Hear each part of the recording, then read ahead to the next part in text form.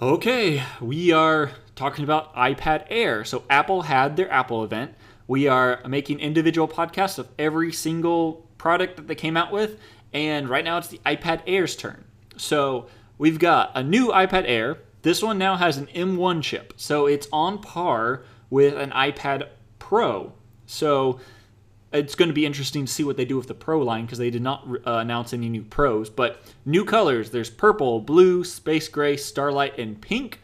M1 chip, as I said, which is about 60% faster than their A14 chip. They updated the camera. It's still on the side, so if you have it in landscape mode, it's going to be at the top. But if you have it in portrait mode, like in a case, the camera is still off to the side, so you have to think about that. Does not have Face ID. At least I did not see. I don't think it had Face ID. Let me look up that real quick. But they did introduce 5G.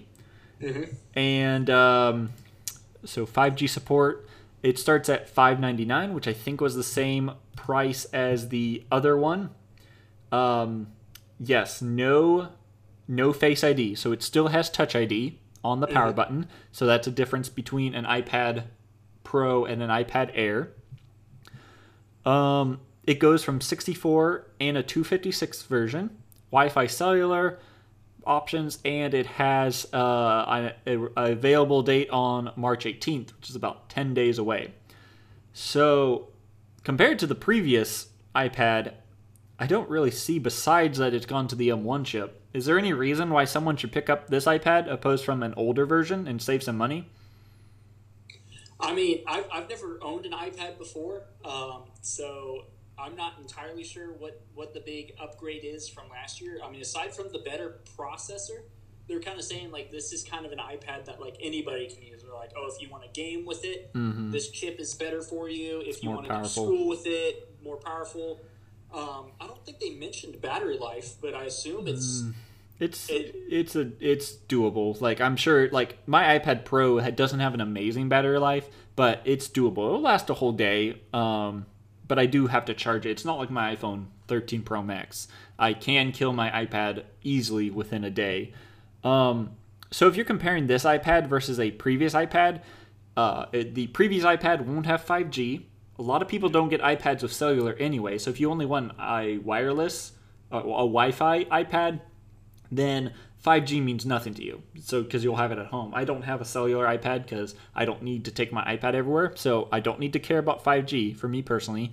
And the M1 chip is better, but it depends on what you want to do. If you're going to use it as an email and web browsing and streaming device, you don't really need the M1 chip. The M1 chip is if you're going to be doing like GarageBand on it, multiple instruments, 3D rendering, lots of video processing.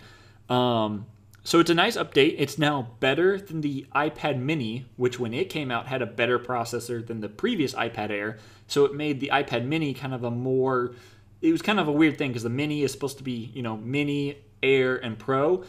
Now it was Air Mini Pro in terms of specs. So now the iPad Air, has now taken back the second place spot as if you want a good or better iPad, but you don't want the Pro and you don't want the size of the Mini, it is right in the middle and it is slightly more powerful than the Mini.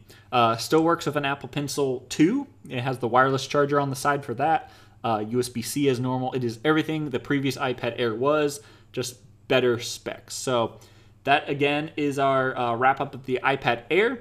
We are doing multiple podcasts with this. We already did an episode on the new iPhone SE, Apple TV, and the new colors on the iPhones. We're pumping these out as quick as you can, so just listen to them all and get your recap of what Apple came out with. So again, that is the iPad Air.